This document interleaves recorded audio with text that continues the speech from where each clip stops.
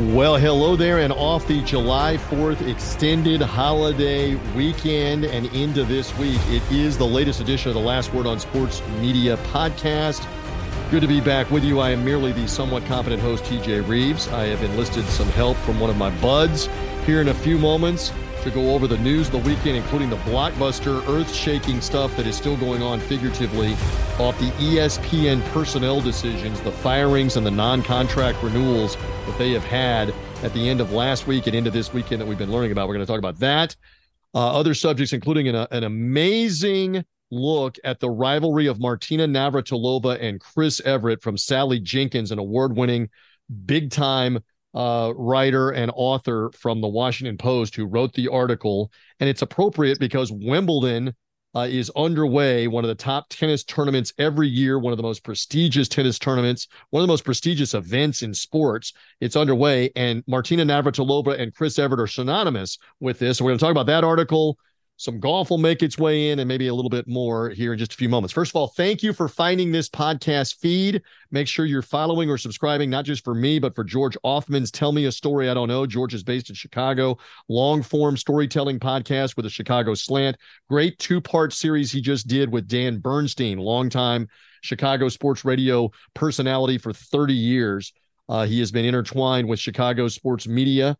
And again, George does a fantastic job of interviewing different personalities and media members, sometimes local, regional in Chicago, but a lot of times national that have some kind of a tie, whether it's Mike Greenberg, Greeny of ESPN, but even the likes of Kevin Harlan, Michael Wilbon, on and on down the list, Kenny Albert and others that tie back to Chicago somehow, some way. So George is on this podcast feed early in the week with Tell Me a Story I Don't Know. Then Mike Gill and Phil DeMont-Mullen come your way with the Announcer Schedules podcast.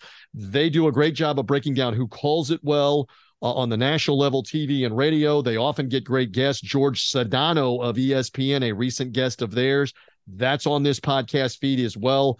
Back a couple of episodes ago here, Mike and Phil every week, later in the week, all through the summer here with Announcer Schedules, the podcast off the Announcer Schedules Twitter handle. That's such a great resource as part of the media and the media coverage. And again, it's all part of the Last Word on Sports Media podcast feed. Make sure you're following, make sure you're subscribing wherever you get your podcasts. With that out of the way, let me say hello to my wingman from the Dallas-Fort Worth area, where it is equally as hot here in the summertime and July 4th weekend. Hello, Famous Jay. The Famous Jay on social media is Jay Betzel in the Dallas-Fort Worth area. Jay does a fantastic job freelance writing all over DFW and has for years. He and I have been commiserating and talking off podcasts and on podcasts for the better part of over a decade, you and I have. And you still return my text message and my call, and I love that about you, my friend. Hopefully 4th of July was good. We're both trying to stay cool at this point in time. How you feeling, big time? I am doing well. Thank you for having me on. And I was kind of thinking about it earlier. It only makes sense we're doing this on a holiday since we started our interviews on Thanksgiving from the Cowboy games.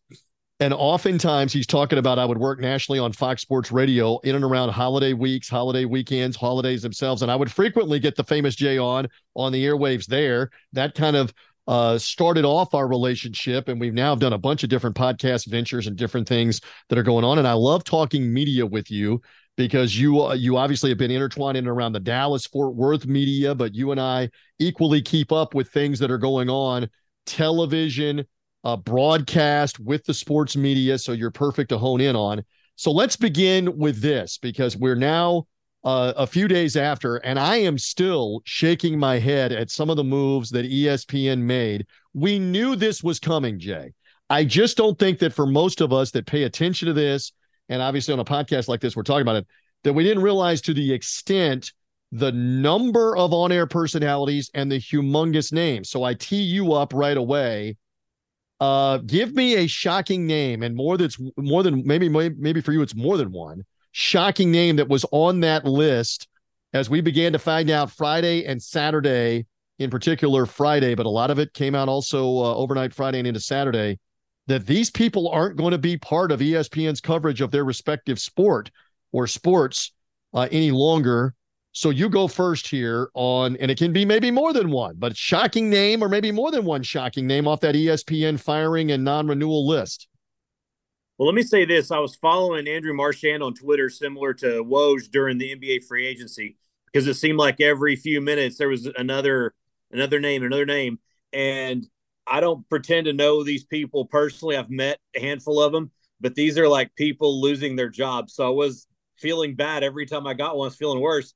And the first one I saw was one of the really shockers, who's one of the very, very best at what he does, was Jeff Van Gundy, the like one of the lead analysts on the NBA Finals for I believe the last 17 years. He works with Mike Breen, who's a Hall of Famer, and Mark Jackson, who sometimes we kind of wonder what he's talking about during the games, and Jeff Van Gundy kind of brings him back in. And I was really surprised on that one. I really thought Keyshawn Johnson, I think he does a good job. I mean, I know the national radio show they had in the morning with Max Kellerman and Jay Williams was already getting canceled. But I thought with Keyshawn Johnson being in like the first year of a 5-year, $18 million deal, that he might kind of get around that. But all that being said, probably the biggest shocker to me was David Pollock, because college football is so important to ESPN with college football playoff, college game day being so huge. And just on a personal level, I was fortunate enough doing stuff for the Star Telegram back when the first college football playoff national championship was here at AT&T Stadium in Arlington, and ESPN had their setup in Sundance Square in downtown Fort Worth. The awesome ESPN PR people, Josh Krulowitz, they set me up and let me talk to all these people. And I had like 10 minutes with Jesse Palmer. I had a few minutes with Tim Tebow. We even walked into a nearby taco diner and watched him, do his thing where he's being nice little kids. And who else was there? I mean, several others were there. But like I said, 10 minutes basically with each of them. And the last one I had was David Pollock. And I ended up having 45 minutes with him. He was such a great interview. I mean, it felt like you and I talking.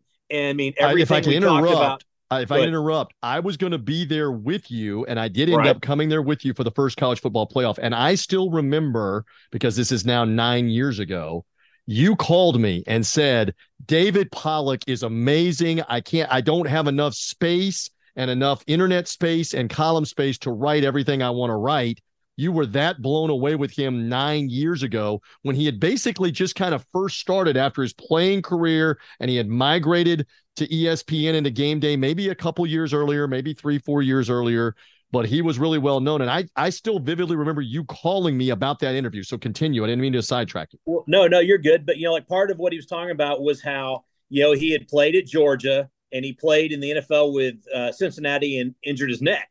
So it's kind of like, I remember talking to him, how'd you get into broadcasting? And he just kind of talked about doing a few things here and there, and how he talked to his agent, hey, can you give me a couple tryouts and stuff? And he was so good at it that they put him on game day, and he was really good. He was kind of different because, Desmond Howard was a Heisman Trophy winner, and some of the people that had been on there were guys that every single sports fan knew, but David Pollock was someone like football fans knew, right?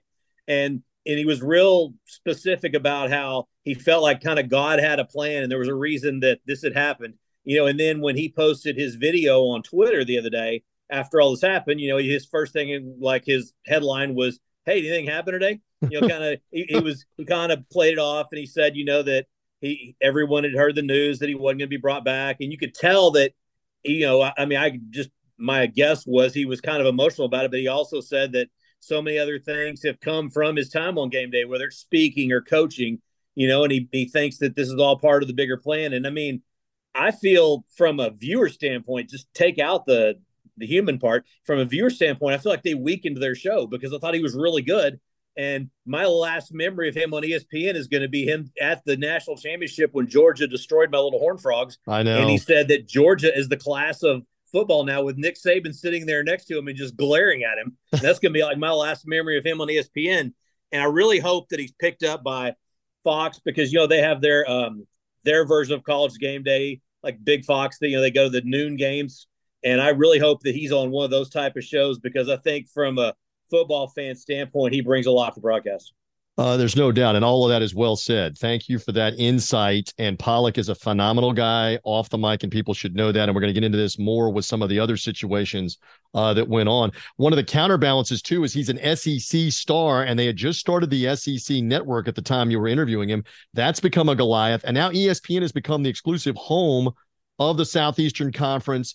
After this season, they will own all of the essentially the broadcast inventory, all of everything for the SEC. So that was shocking, to say the least, that he's one of the better known names. But now we morph this into, I'm in agreement with you on Van Gundy. I mean, what this told you when you called me, by the way, we were talking Friday morning and you said, Jeff, I wasn't home yet because I had been out Friday morning, and you said Jeff Van Gundy is part of the ESPN firings. And I didn't know what to say back to you for like a second. I'm like, my God, they fired him right after the NBA finals.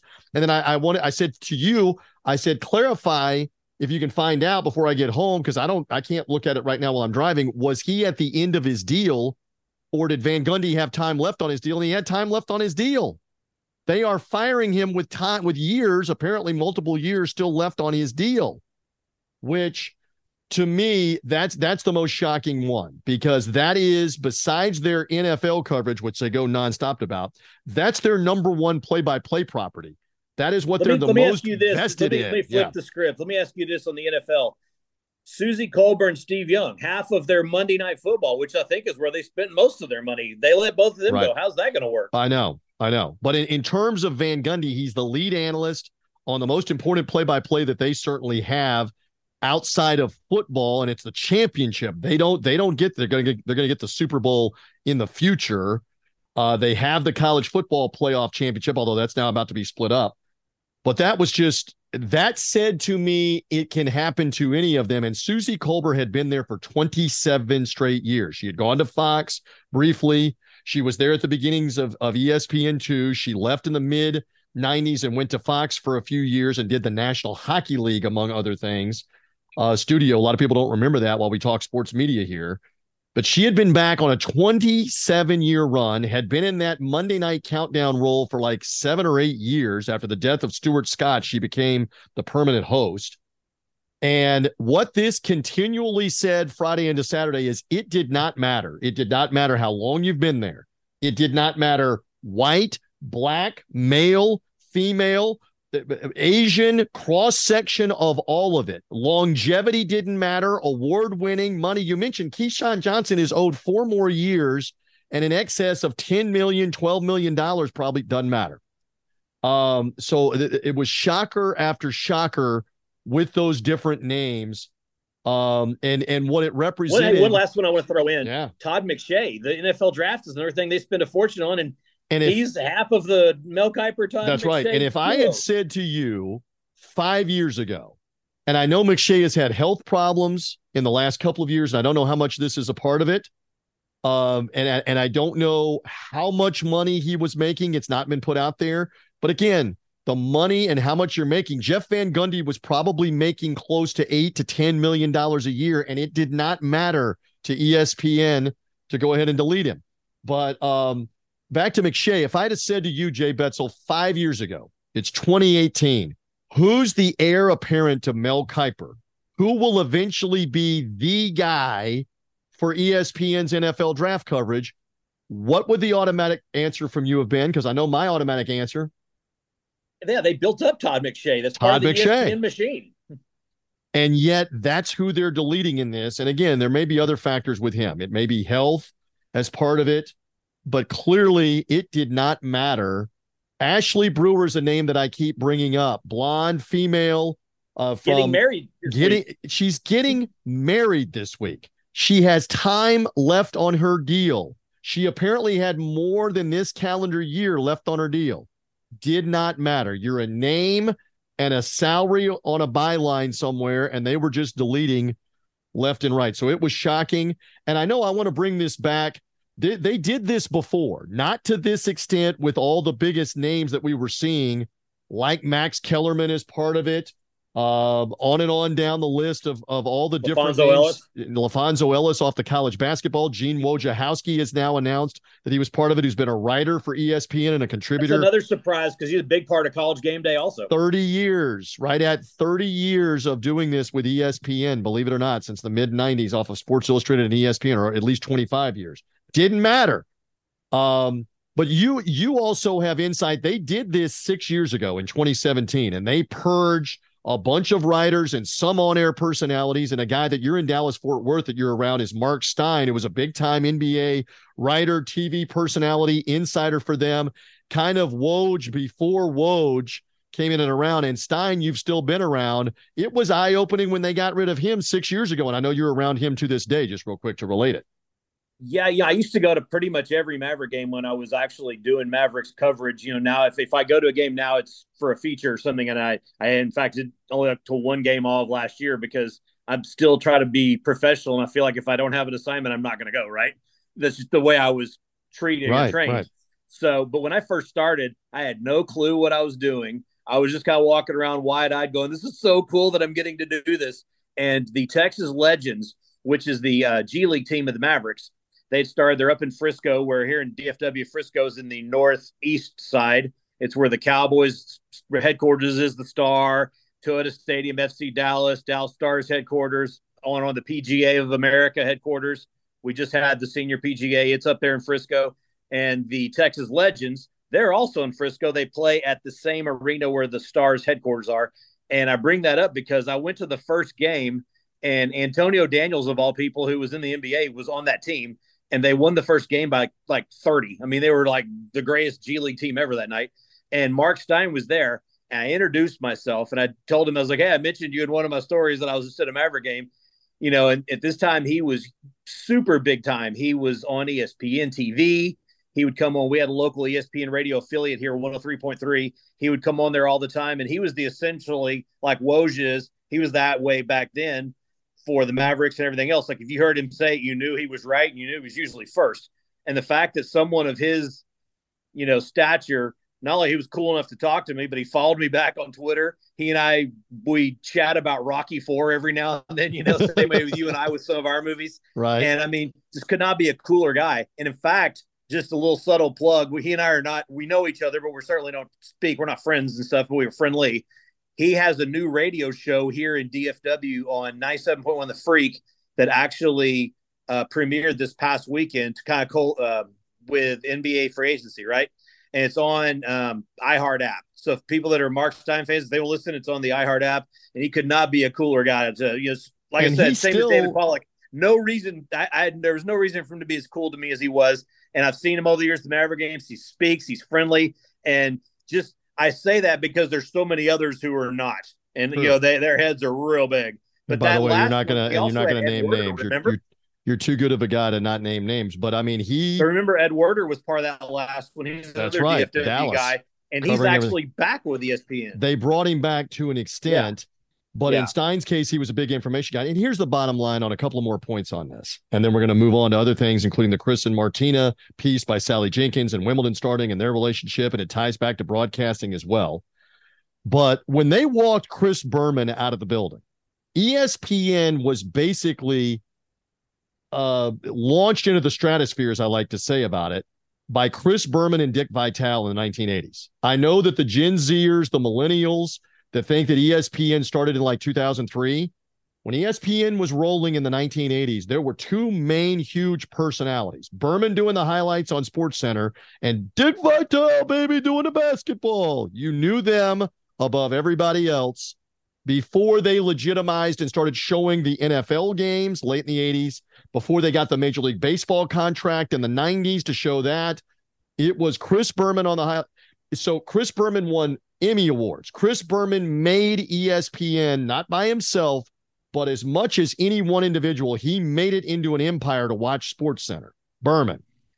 And then became synonymous with the NFL coverage, with the game day show that was the equivalent of the NFL Today on CBS.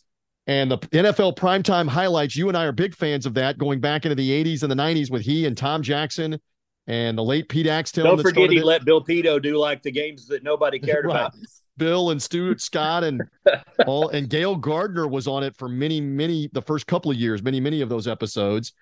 But he was synonymous with ESPN. He is the rock star of ESPN, and they walked him out of the building when his contract was up. They eventually have brought him back in a limited role to do like the Monday Night Football stuff, but they got rid of Chris Berman. And when that happened, Dan Patrick and Keith Olbermann and Craig Kilborn, but I mean, they were huge. But in Berman's case, he predated all of those guys for years building it.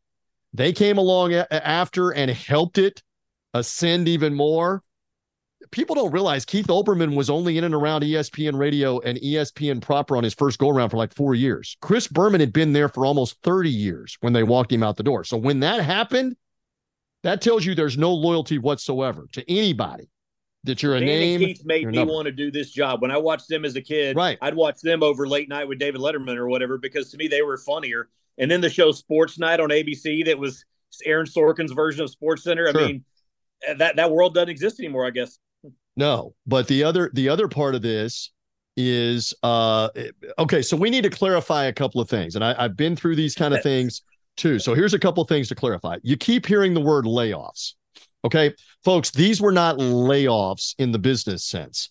All right. So what a layoff is in the business sense is, let's say you have auto workers and you have 15,000 auto workers, but because car sales are down and your budget is taking a hit as a corporate company like Ford, like Chevy, pick one, Toyota, Nissan, whomever, you can't afford to have 15,000 of the auto workers that do the same thing, that manufacture the cars, that are all on an equal pay scale, basically collectively bargained. They're all working together.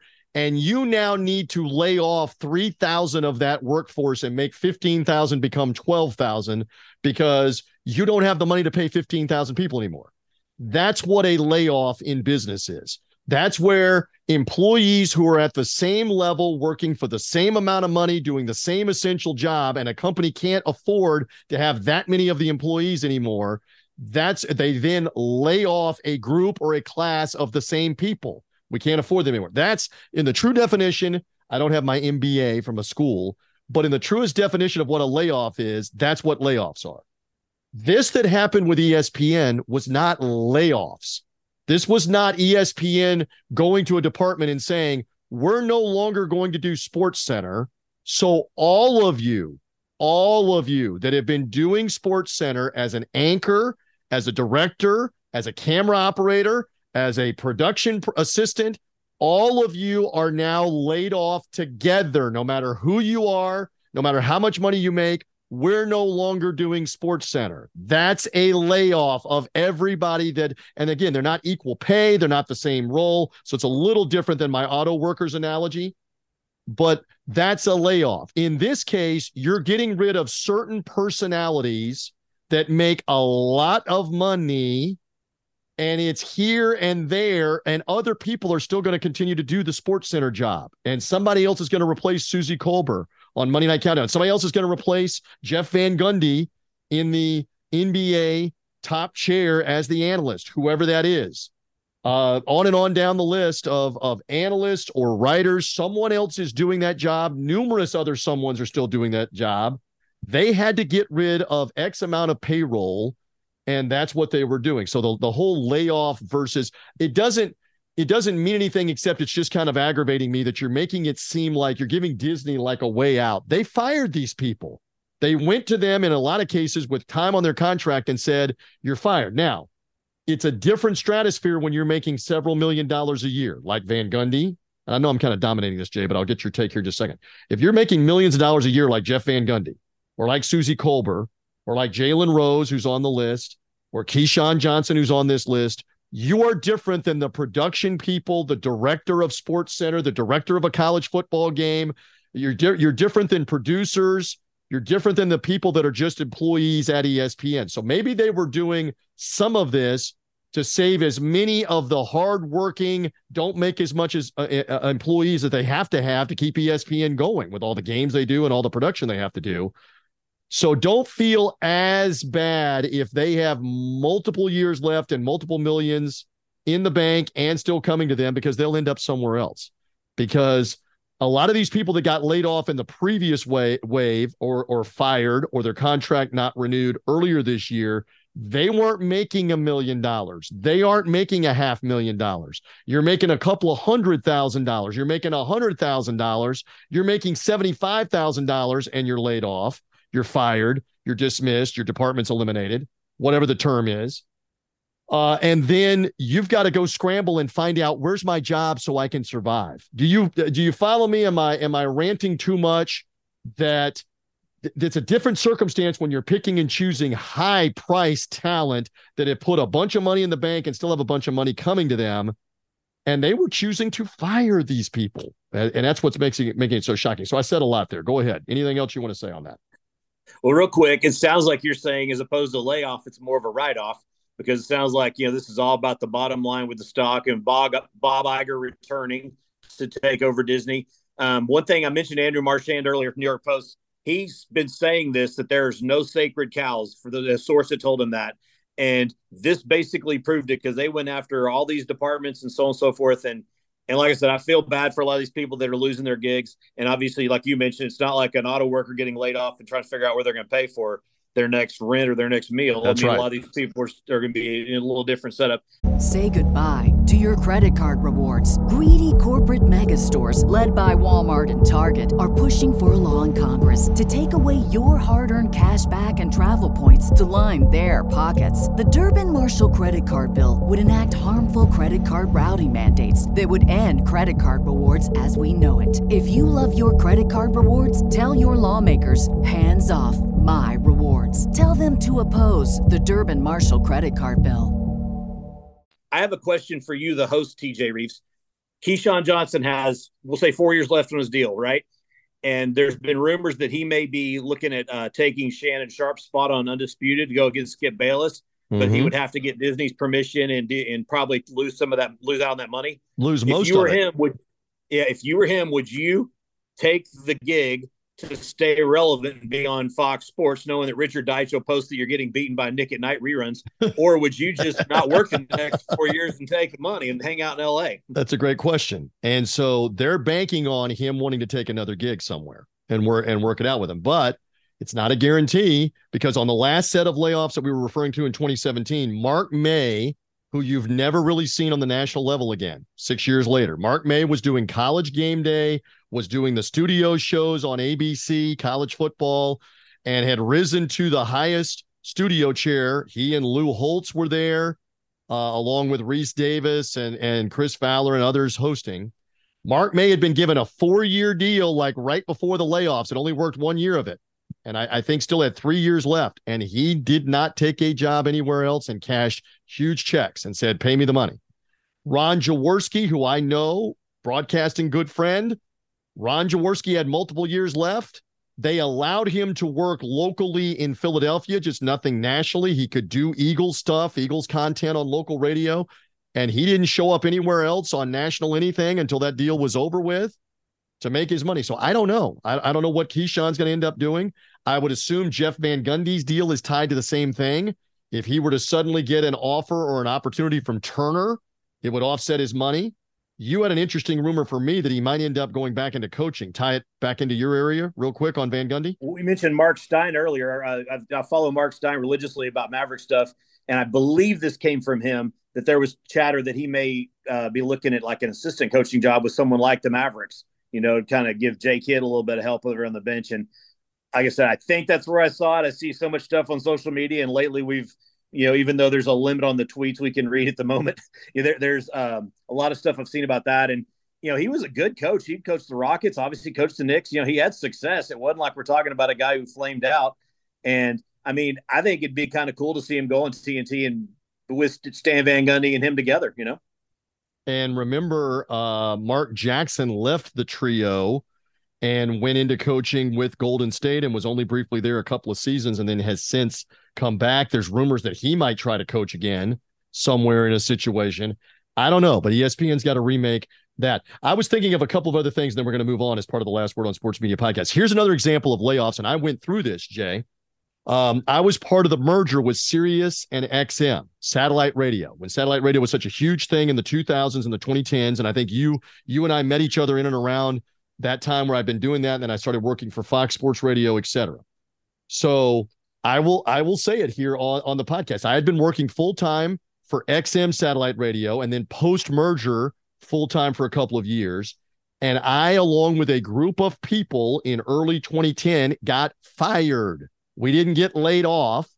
They got rid of me. They fired me and I got a severance deal. However, I did not get it as bad as the music division of ESPN. the music division of XM, if I get my initials correct, XM Satellite Radio. So the merger happens in 2008. You want to talk about layoffs? This is what happened. This is the truth. I'm spewing facts here, Famous Jay, for the audience too. And it just tinges on media, not sports media, but I'll tell the story quickly. So you talk about layoffs. Listen to this. So XM had built their empire in large part to commercial-free music. Genres like the 80s, which I'm big on, 70s, 60s channel, 70s channel, Bruce Springsteen channel, U2 channel, country music stars, Garth Brooks channel, on and on, Bob Dylan channel, had all of this music and commercial-free for your subscription. They had built really a music empire with what they were doing in the late 2000s. So the merger happens. And I still remember the XM building, which is no longer really, it basically is a ghost town completely now. Sirius Satellite Radio was based in New York. XM was based in Washington, D.C. But the music division, Sirius didn't have near the music people and the music division that XM had. They had some. But they also went into the mode of, all right, how do we save money? How do we de-emphasize? So those employees totaled like over 150. They took up 2 floors of that building for XM. They had studios, they had office cubicles, they had everything in that 3rd floor and that 4th floor of that building. And I had been in that building numerous times. I had worked remotely from the Tampa Bay area, but I'd been in that building probably 15 times and been up on those music floors, and it was just vast. It was amazing how much they had, with radio studios, personnel, on-air people. So here's the point I'm coming to. So the merger happens, and Sirius decides, with their people in charge, we're going to lay off the whole XM music division. Doesn't matter who you are. And Jay, I see you nodding. It doesn't matter what you make. It doesn't matter what your role is. And it's comical, it's sad, it's despicable, all rolled into one. How they found out there was a new computerized system that Sirius had put into place, and that computerized system is what you use to take vacation time, or if you were sick and you were going to be out for a while, or if you were having surgery, you were going to be out for a while. If you were taking a leave, you had to use the system and tell the system, these are the days that I'm gone, to keep track of it, because again, they had so many employees, 150, 200 employees. So what's sickening and comically happened is these people learned that they were being mass fired, basically because a couple of employees using the system went to get their days off and were told, you're no longer an employee as of, I think I still remember the date. It was like August the 1st of 2009. You're no longer an employee. The system is telling them that. So they go to their immediate boss and say, what is this? And the immediate boss goes, I don't know. Let me see if I can find out. And calls a Sirius person from the merger. And the Sirius person on the other end goes, I got to call you back. Not good. Not good. So the person calls back and says, I need you to round up everybody. You got to round up everybody, either in person or on the phone by this afternoon. Really not good. And so now they get told later that day, your last day is on September 1st. It was like a couple weeks later. That's going to be your last day. You can choose to still work. We'd like for you to still work. We'll work out severance deals with you, but they had to tell them that day. Later that day, they had to tell them. And that was a complete layoff, back to my example, of they wiped out the entire 3rd and 4th floor. To wit, I went back there in 2010 and a couple different, and it's just a ghost town, a morgue, to walk around those floors and see what all used to be there. And all those people got fired at the same time in a mass firing because they laid off the entire XM music department, the entire division, no matter what your role was. That's a layoff. So anyway, I tell that story. I've been through these before. Local radio, we all got mass fired on local radio during a merger in 1999. I still remember that. I came out on the other side and got another radio job. They fired like 100 employees of 4 stations in one day with this. So this stuff has gone on much more in radio. You mentioned iHeartRadio as well. They have done, iHeart is so pared down nationally out of their hundreds of stations they own to so few employees. They've done this purge thing like 4 or 5 times over the last 10 to 15 years of purging dozens and dozens and dozens of employees all over the country. in different roles. So welcome to the business. Can I do Welcome one quick sidebar? Yeah, go ahead. You mentioned the Do it. satellite Give me radio. the sidebar. So I got Sirius specifically to listen to Howard Stern, like probably many people did, which probably bought on that merger that you mentioned. And, Howard 100, Howard 101. And by virtue of having it, driving from Fort Worth to Dallas to go to work all the time, I discovered the Covino and Rich show on Maxim Radio, which was Sirius 108. And I still listen to them religiously. They went to ESPN, had a TV show. Now they are on your beloved Fox Sports Radio. Sports Radio. And they're That's on right, the afternoon. I think they're on 2 to 4 LA time, because I listen to the podcast version, because the local Fox Sports Radio affiliate in DFW is The Ticket. And The Ticket, while they're on, has The Hardline, which is one of the most listened to shows in all of Texas, and probably, if not all of America, the way The Ticket gets ratings. But funny story. So like I said, I listen to their podcast version, and they do a thing where they call it the bribery ball, where if you go on to their podcast, give them a 5-star review and leave a comment, or a review about the show, they'll pick a few of them and read them on air. And if they read them on air, they'll send you email, and they'll send you a football with their logo on it and their autographs and the Fox Sports Radio logo and everything. And I love that show. So I did it, and I actually got my bribery ball in the mail a couple of days ago. And it was so funny, because I'm just a guy just listening, and I just said basically what I just told you. It's like a fine wine. I've been listening since the Maxim Radio days, and there you go. MySpace was their big deal. And so essentially I got put in their top 8, if you will. But anyways, that's my serious story. And yeah, it's crazy to think how all this stuff is intertwined. Yeah, and again, in big time broadcasting, these firings, non-contract renewals, and again, there's a difference between we're not renewing your contract and you have time left on your contract and you're out. So I know we've been talking a lot about this. It's just shocking that ESPN would go. David Pollack had time left on his deal, and they're about to go so heavy with the SEC. It's shocking, and hopefully he lands with somebody, CBS. Maybe he does local out of Atlanta for a while. Maybe Fox, whomever, it brings him on to do SEC stuff, because he deserves it. So we spent a lot of time on that. All right, so let's move on to a couple of other subjects before we're done on the Last Word on Sports Media podcast. I had numerous people, including my friend, the famous Jay, reach out to me and say, you got to read this Sally Jenkins article on Chris Evert and Martina Navratilova. The article was out last week. So the gist on the of WashingtonPost.com. WashingtonPost.com. The gist of it is, and you can go read the article, the rivalry and what it has been for 50 years, basically, and now their friendship, their love for each other, their cancer battles together. It's an amazing story. So thank you for promoting it as well to me and saying, go read it. I have gone and read it, and I don't want to reveal the whole article, but what do you want to say about what you read? Maybe something you didn't know, didn't fully understand. Give me 2 or 3 things, Jay Betzel, about what she wrote about that rivalry, because you're big into tennis. I'm not as big anymore, but I was huge into the tennis and the action and the major championships, 80s, 90s. And this rivalry was epic, late 70s into the 80s with Martina and Chris. So give me some thoughts.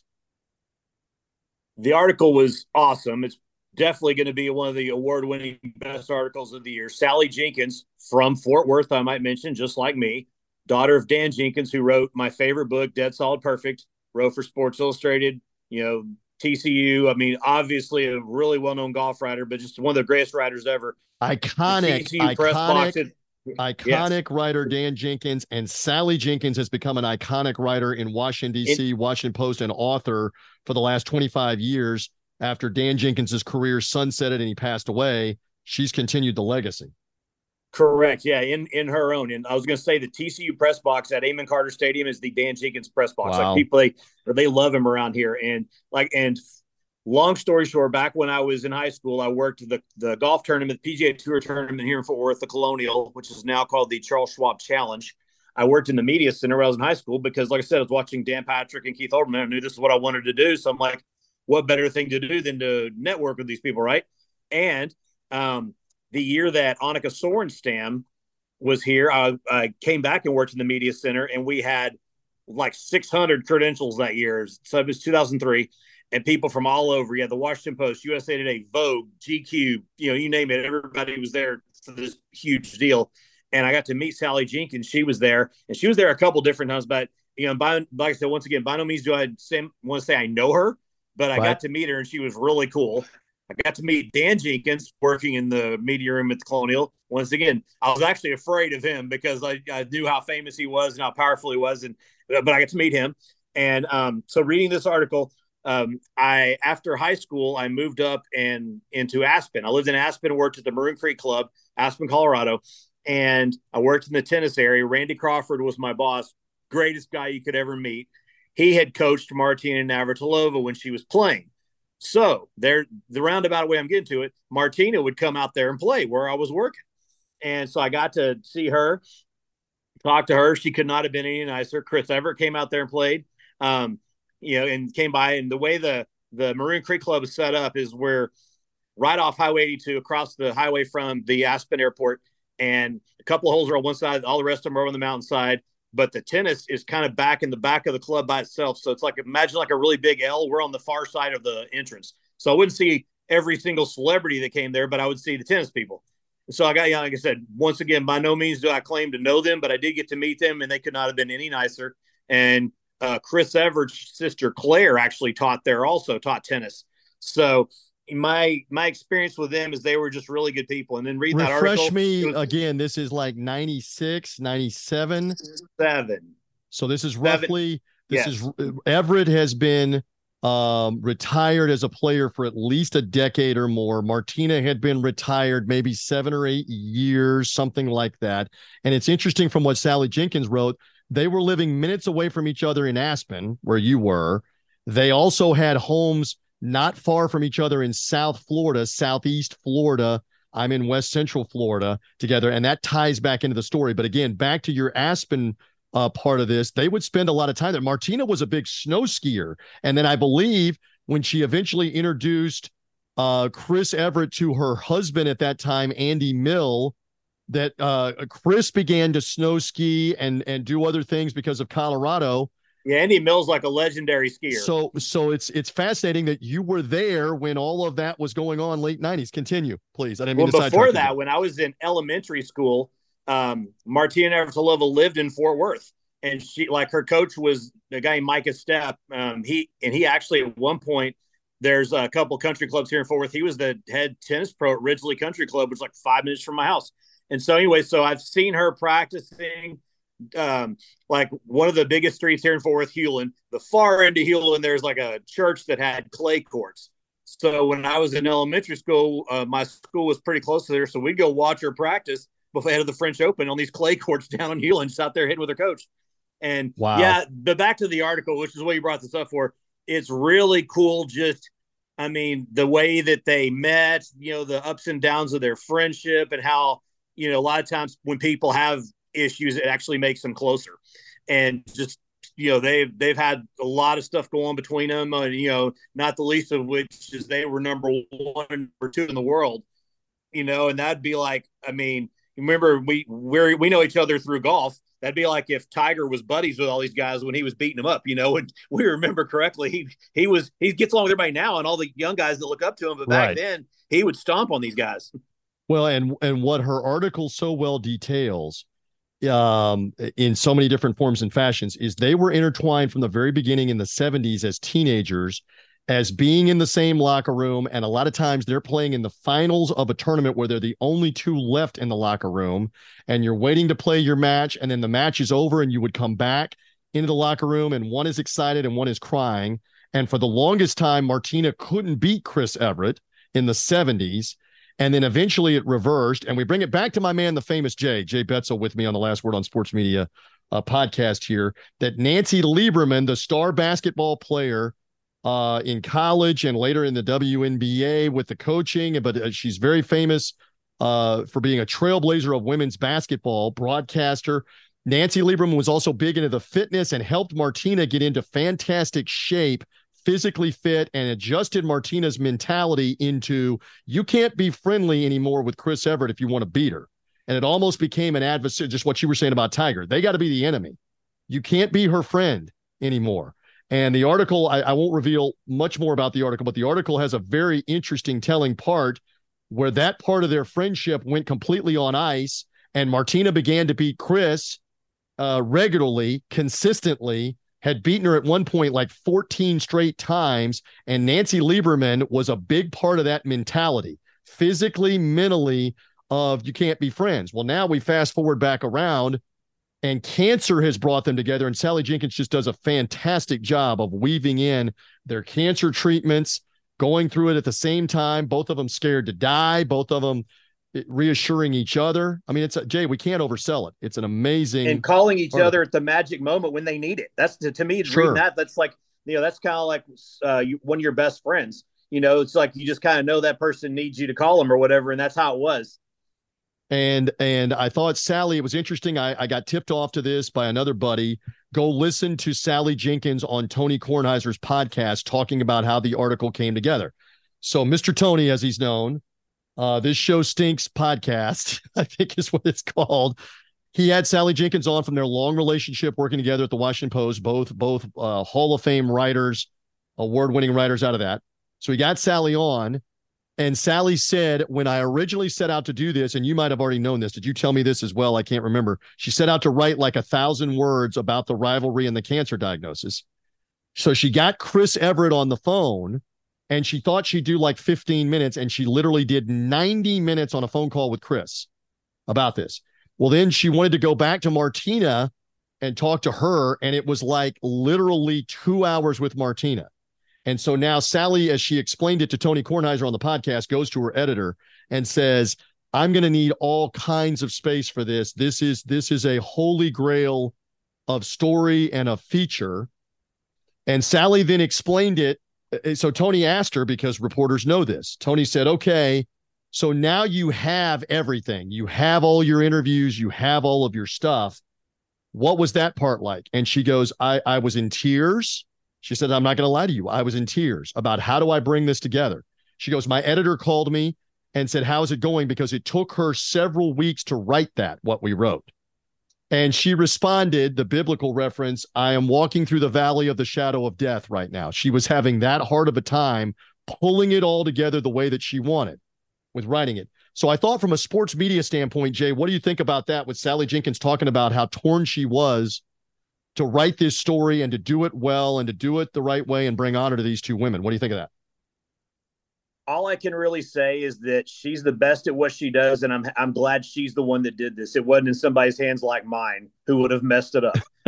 I'm glad she's the one that did it.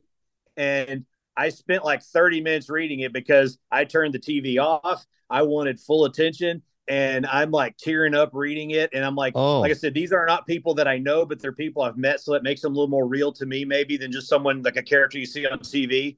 And the fact that part of the story mentions that not only the Aspen part where I once lived, but that this past year they were here in Fort Worth for the WTA finals, walking through the stockyards, which is 15 minutes from where I live, when they got more bad news. And once again, that makes it all more real to me that, someone who was born in Fort Worth is writing this story and all this just happening here. And it's just, I mean, like I said, I think that once you've read this, it's not really a sports story. It's a human interest story. And it's a really cool deal. No doubt. Well said. And again, Sally Jenkins relayed that she has been with Martina on multiple occasions this year when Martina's been going through chemotherapy and radiation treatment. And it has really hit home for Sally because her life partner, her wife, is going through lung cancer at the moment. And Martina and Chris are intertwined with her and empathizing with what she's going through. And she revealed something else. So the photo that's there is an amazing photo. And I don't have the photographer's name off the top of my head, but the photo is going to probably win awards of the two of them. And I'll reveal this about how the photo kind of came together. They wanted to take the photo. They wanted to have a video with them to publicize the article.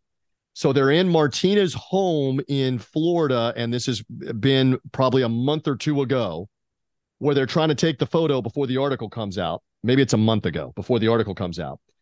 And the photographer's got good light in the home. Here we bring it back to the media, but he wants his backdrop, and they got to try to find a way to have the backdrop. So as Sally Jenkins revealed this, Jay Betzel, she is standing on one chair, and the video person from the Washington Post, the female that did all the video work that you'll see on their site, is standing on the other chair, and they are holding the backdrop for several minutes while the photographer got the shots that he got it. And he then suggested to them, can you close your eyes? Let's try a few with your eyes closed. They had their eyes open. And that is the heartwarming shot of the two of them with their heads kind of nestled together with their eyes closed. These were the bitterest of rivals, people. I know for the millennials, the Gen Zers, Jay and I are becoming old farts, I guess. You don't understand that this was women's tennis on steroids in the championships, of how important it was, the magnitude of it. Wimbledon that's going on right now, the U.S. Open, the French Open, the Australian Open. They were hated rivals for beating each other, but they weren't as hated as maybe we thought. And now they are intertwined post-career and intertwined awfully because of cancer, and it's well worth it. And what a great sports story. Sally deserves to win awards for what she wrote. I know she's not doing it for that. She's doing that to tell the story, but tremendous. We can't oversell it enough. Hopefully she does, because then even more people will discover it. Go read the article, people. Go read and watch and see what these women are going through, because they're still going through cancer treatment, both of them. The magnitude. Chris Evert was probably, as she describes in the article, walking around with something that could have killed her had she not gotten tipped off. You need to go get tested for ovarian cancer to make sure that you don't have it and it hasn't spread. And this is not hyperbole or sensationalism, she admits if she had walked around with this unknowingly for several more months, it would have spread and it would have probably been fatal for her. So it's an amazing story. Go read it. Go read it from the Washington Post, from Sally Jenkins, and off of social media, and go hear it off of Tony Kornheiser's podcast. She also said something else. She goes, it's far too long for me to have put all of it in there, and a lot of it hit the cutting room floor. And she said a lot of great stuff hit the cutting room floor. That's not in the article, by the way. Here we go again to having editors, Jay. And unlike long-form podcasts like we're doing right now, you got to have somebody restrict it. And she said, I'm going to repeat something that my dad, the great Dan Jenkins that you're talking about, the legendary writer, they named the press box after him at TCU's Amon Carter Stadium, and many, many awards. He said, it's good, if not great, by the stuff that's on the cutting room floor that you think is good or great. That's how you know, when they couldn't put that stuff in. And so she shared that as well about Martina and Chris, who each won 18 majors, by the way. And I know Serena Williams in the present is the greatest of this era and deserves to be considered one of the 2, 3, 4 greatest tennis players ever. Steffi Graf belongs in that conversation as well. You can even talk Billie Jean King, kind of in the pantheon. I'm speaking your language right now. But this rivalry of Martina and Chris, Serena Williams doesn't have anybody like Chris Evert or like Martina Navratilova or even Steffi Graf that she went head-to-head with. That's a Hall of Famer that won 16, 18 majors by themselves along with you. This rivalry is amazing. Finish up on that, please. Say whatever you want to say. Serena had Venus, and Maria Sharapova. She had a few here and there, but this, nothing like the entire time. It was not like, from the men's tennis, I grew up watching Sampras and Agassi, and Agassi kind of robbed us of a few years of that, because when he got married and disappeared and ended up being down 300-400 in the world, the reason that theirs was such a great rivalry was that Sampras was a serve and volleyer, and Agassi's biggest strength was his return to serve. So they were so fun to watch each other. And that's kind of what I would say about watching Chris Evert and Martina Navratilova play, was that their games, they were great rivals, because you have Martina with that big lefty serve that was slicing in. You had Chris Evert could get to all these, passing shots and stuff. I mean, it was just like poetry in motion watching them play, as was this article. Great stuff. And again, 36 major championships between the two of them. They played 60 times in the finals of either a Grand Slam or a tour event. 60, 6-0. Those two against each other for the championship. So quite the rivalry on that. All right, let's wrap it up with golf, and then we're going to get out of here. You and I both were rooting. We were in communication. Ricky Fowler brings it home with the win in Detroit at what's known as the Rocket Mortgage Classic in Detroit on the PGA Tour. After Fowler's near miss at the U.S. Open, where he led basically the whole way until the final Sunday in the back nine and didn't win. So a great win for him. I want to talk a little bit about the sports media part of it, though, because you got to spend time with Ricky Fowler back in May, in and around him building up to maybe winning the U.S. Open and then eventually winning this event. Immensely popular player. I mean, even in Detroit, they were chanting everywhere, Ricky, Ricky. You got to spend some time and cover him and write about him in May. Say something about that real quick. Well, so he comes here and plays in the Colonial pretty often. Like he may not be here every single year, but he's usually one of the bigger names. And his picture is up in through Fort Worth to get people to come out to the tournament stuff. And this year he was, of course, one of the bigger names, one of the marquee names, because it's not one of the quote unquote elevated events with the bigger purses. So all the big names they weren't legally bound to have to go, right? But he was one of the guys who was there. And I'll take this back even to 2014, 9 years ago. Adam Scott was number one in the world, right? He comes to play the Colonial because he ascended to be number one. And if he did not play that week, Henrik Stenson was going to pass him and be number one. He's playing the European Tour. So Adam Scott commits like the last Friday. If you have Friday like 4:00, he commits that Friday afternoon just because he wants to play. So we have the world number one in Fort Worth for the first time in a long time because it wasn't Tiger, and Tiger never came here. He came here 1 year in 1997. But Ricky Fowler is, to the point, is playing in the group in front of Adam Scott, who's a big star and number one in the world. And Ricky Fowler that year, his gallery was 3 times as big as Adam Scott's was, and they sold out of the orange Puma hats in the shop on Thursday. So, I mean, he's like, he moves the needle. We talk about that a lot with Tiger and Phil, the guys that move the needle. He moves the needle. So this year he's here. Before you go to your story for this year, wasn't that 2014 year the year that he finished runner-up in all 4 majors? I believe that was the year. I think so. He finished top 5 in all. He was at least runner-up a couple of times, if not 3 times. Yeah, that 2014 year. I think because Rory won the British Open and he was tied for second in that one. It was that year, correct? And he lost to Martin Keimer in the U.S. Open. Immensely popular player who's never won a major championship. He's won a Players Championship, the unofficial 5th major, the PGA Tour event. So you bring it forward that he's having a resurgence because Ricky had dropped out of sight on winning tournaments, hadn't won a tournament in 5 years. Bring it to your story in Fort Worth real quick. Yeah, I think roughly he was like 184th in the world, like at this time a year ago. Like he'd just been down the dumps. He went back to Butch Harmon. He changed caddies. He's been playing really well. He's come really close to winning a couple different times. And he made the cut like basically on the number in Fort Worth, back in May, about a month and a half ago from we're doing this. And so he plays early on Saturday morning. Okay. And the Colonial Golf Course, Colonial Country Club course, the Hogan's Alley, is undergoing a renovation starting the day after the tournament. So they let it go. They basically made it major championship conditions. Those greens were hard. They were crispy. And in Ricky's words, they were dicey. And I basically was I was going to talk to some of the guys that came off about the condition of the course because that's the story I was going to do, was about them kind of, the way the course was playing with the upcoming renovation. And he comes off, he had bogeyed 17, so I was already debating on if I even wanted to talk to him because I know those guys, especially if they're playing early, they're not obligated to do this. And the PGA Tour media people, the great John Bush, I asked him if I could do it, and he said yeah.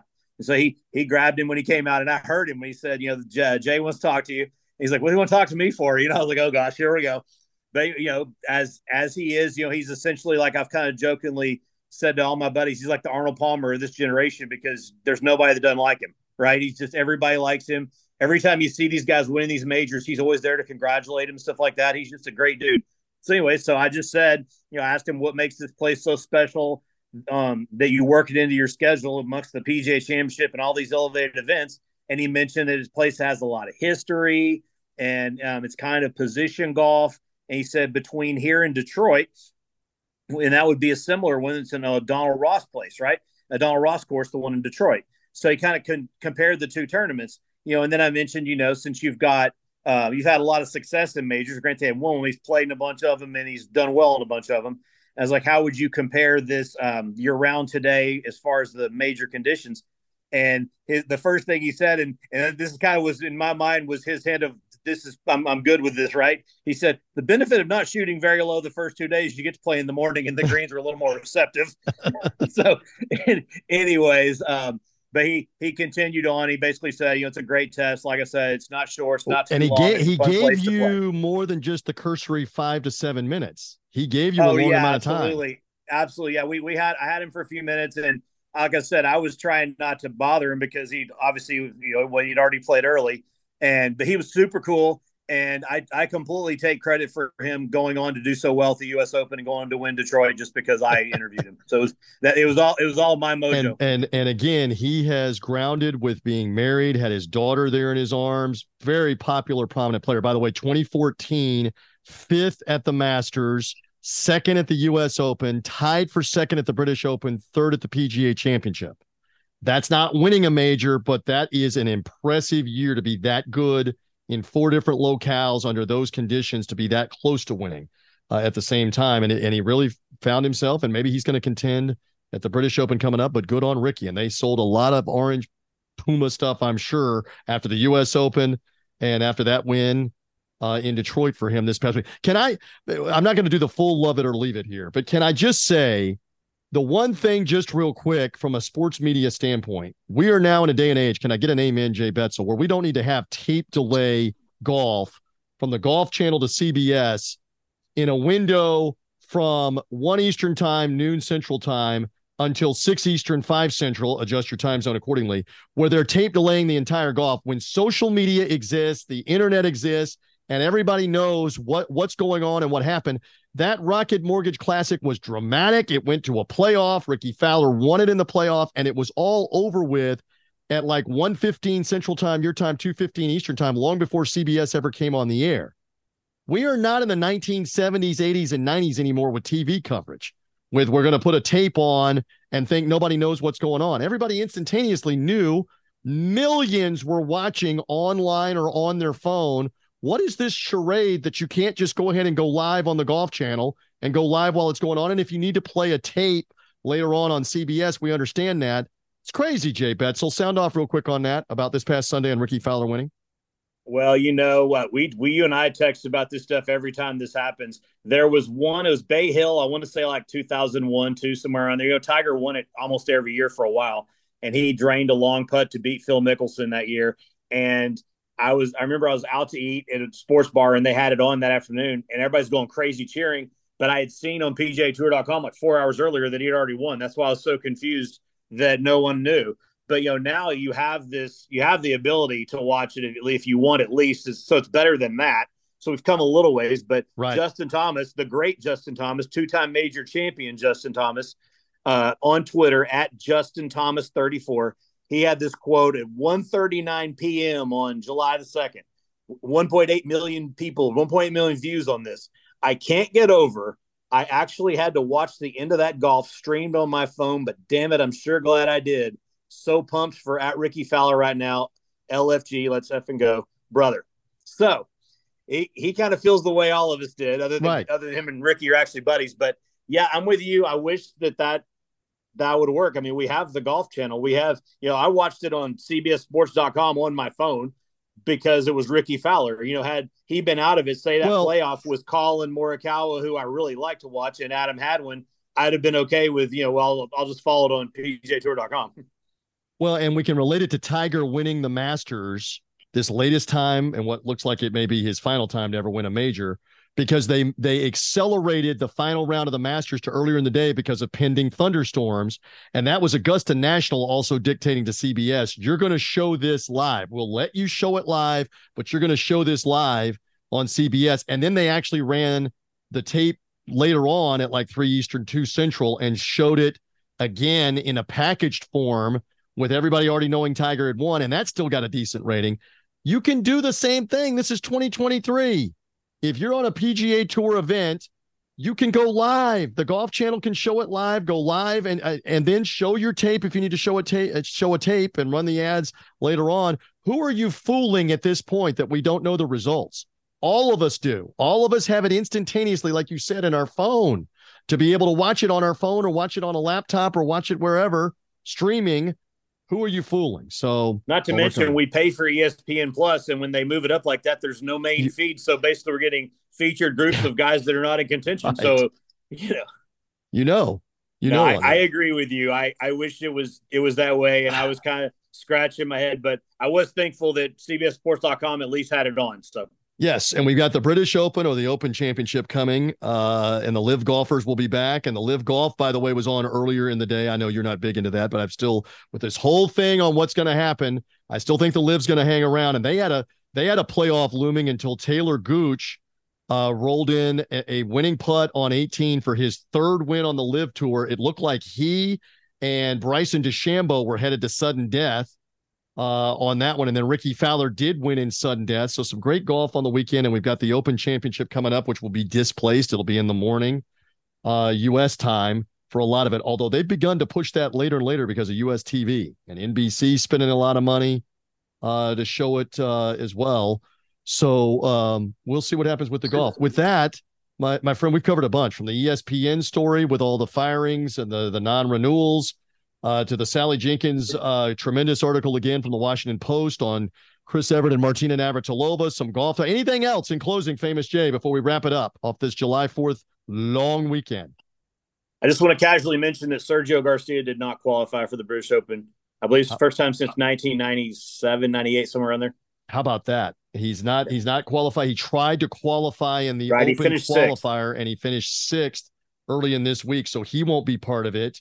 And there's some other LIV golfers that tried and didn't get in, and there's some others. And again, these things, you fall out of them. Ricky Fowler was not exempt for the U.S. Open and for the Masters last year, and wasn't exempt again this year for the Masters this year. He'll now play in the Masters next year because he just won a PGA Tour event.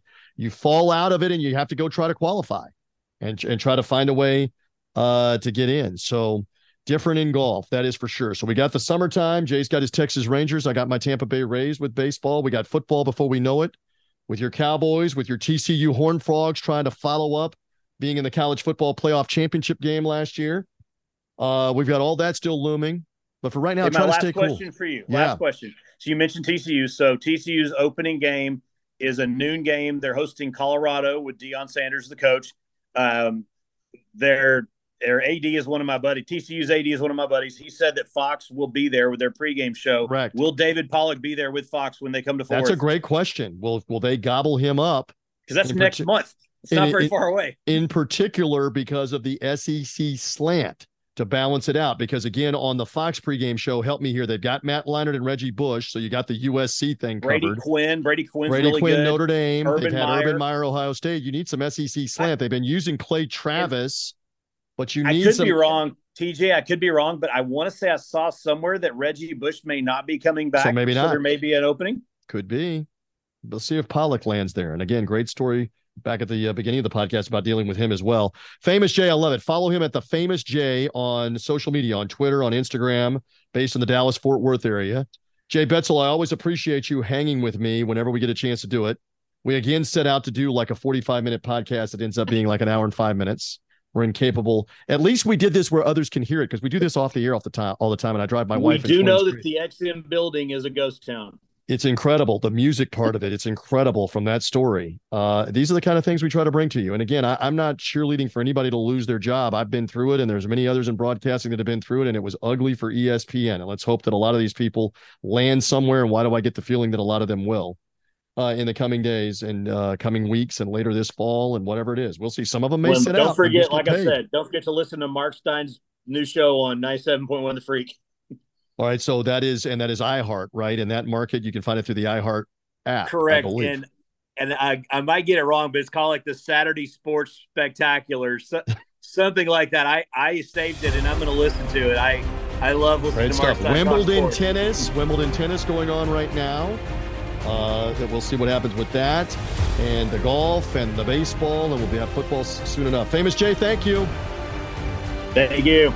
And we thank you for listening. I'm merely TJ Reeves. Keep it locked in here on the Last Word on Sports Media podcast feed for all the great coverage, not just this one that's out midweek, but George Offman's Tell Me a Story I Don't Know out early in the weeks. And then Mike and Phil with the Announcer Schedules podcast. For now, we're good on the Last Word on Sports Media podcast. Say goodbye to your credit card rewards. Greedy corporate mega stores, led by Walmart and Target, are pushing for a law in Congress to take away your hard-earned cash back and travel points to line their pockets. The Durbin-Marshall credit card bill would enact harmful credit card routing mandates that would end credit card rewards as we know it. If you love your credit card rewards, tell your lawmakers, hands off my rewards. Tell them to oppose the Durbin-Marshall credit card bill. Wilson, you sent the game-winning email at the buzzer, avoiding a 4:55 meeting on everyone's calendar. How did you do it? I got a huge assist from Grammarly, an AI writing partner that helped me make my point. And it works everywhere I write. Summarizing a doc only took one click. When everyone uses Grammarly, everything just makes sense. Go to Grammarly.com/podcast to download it for free. That's Grammarly.com/podcast. Easier said, done.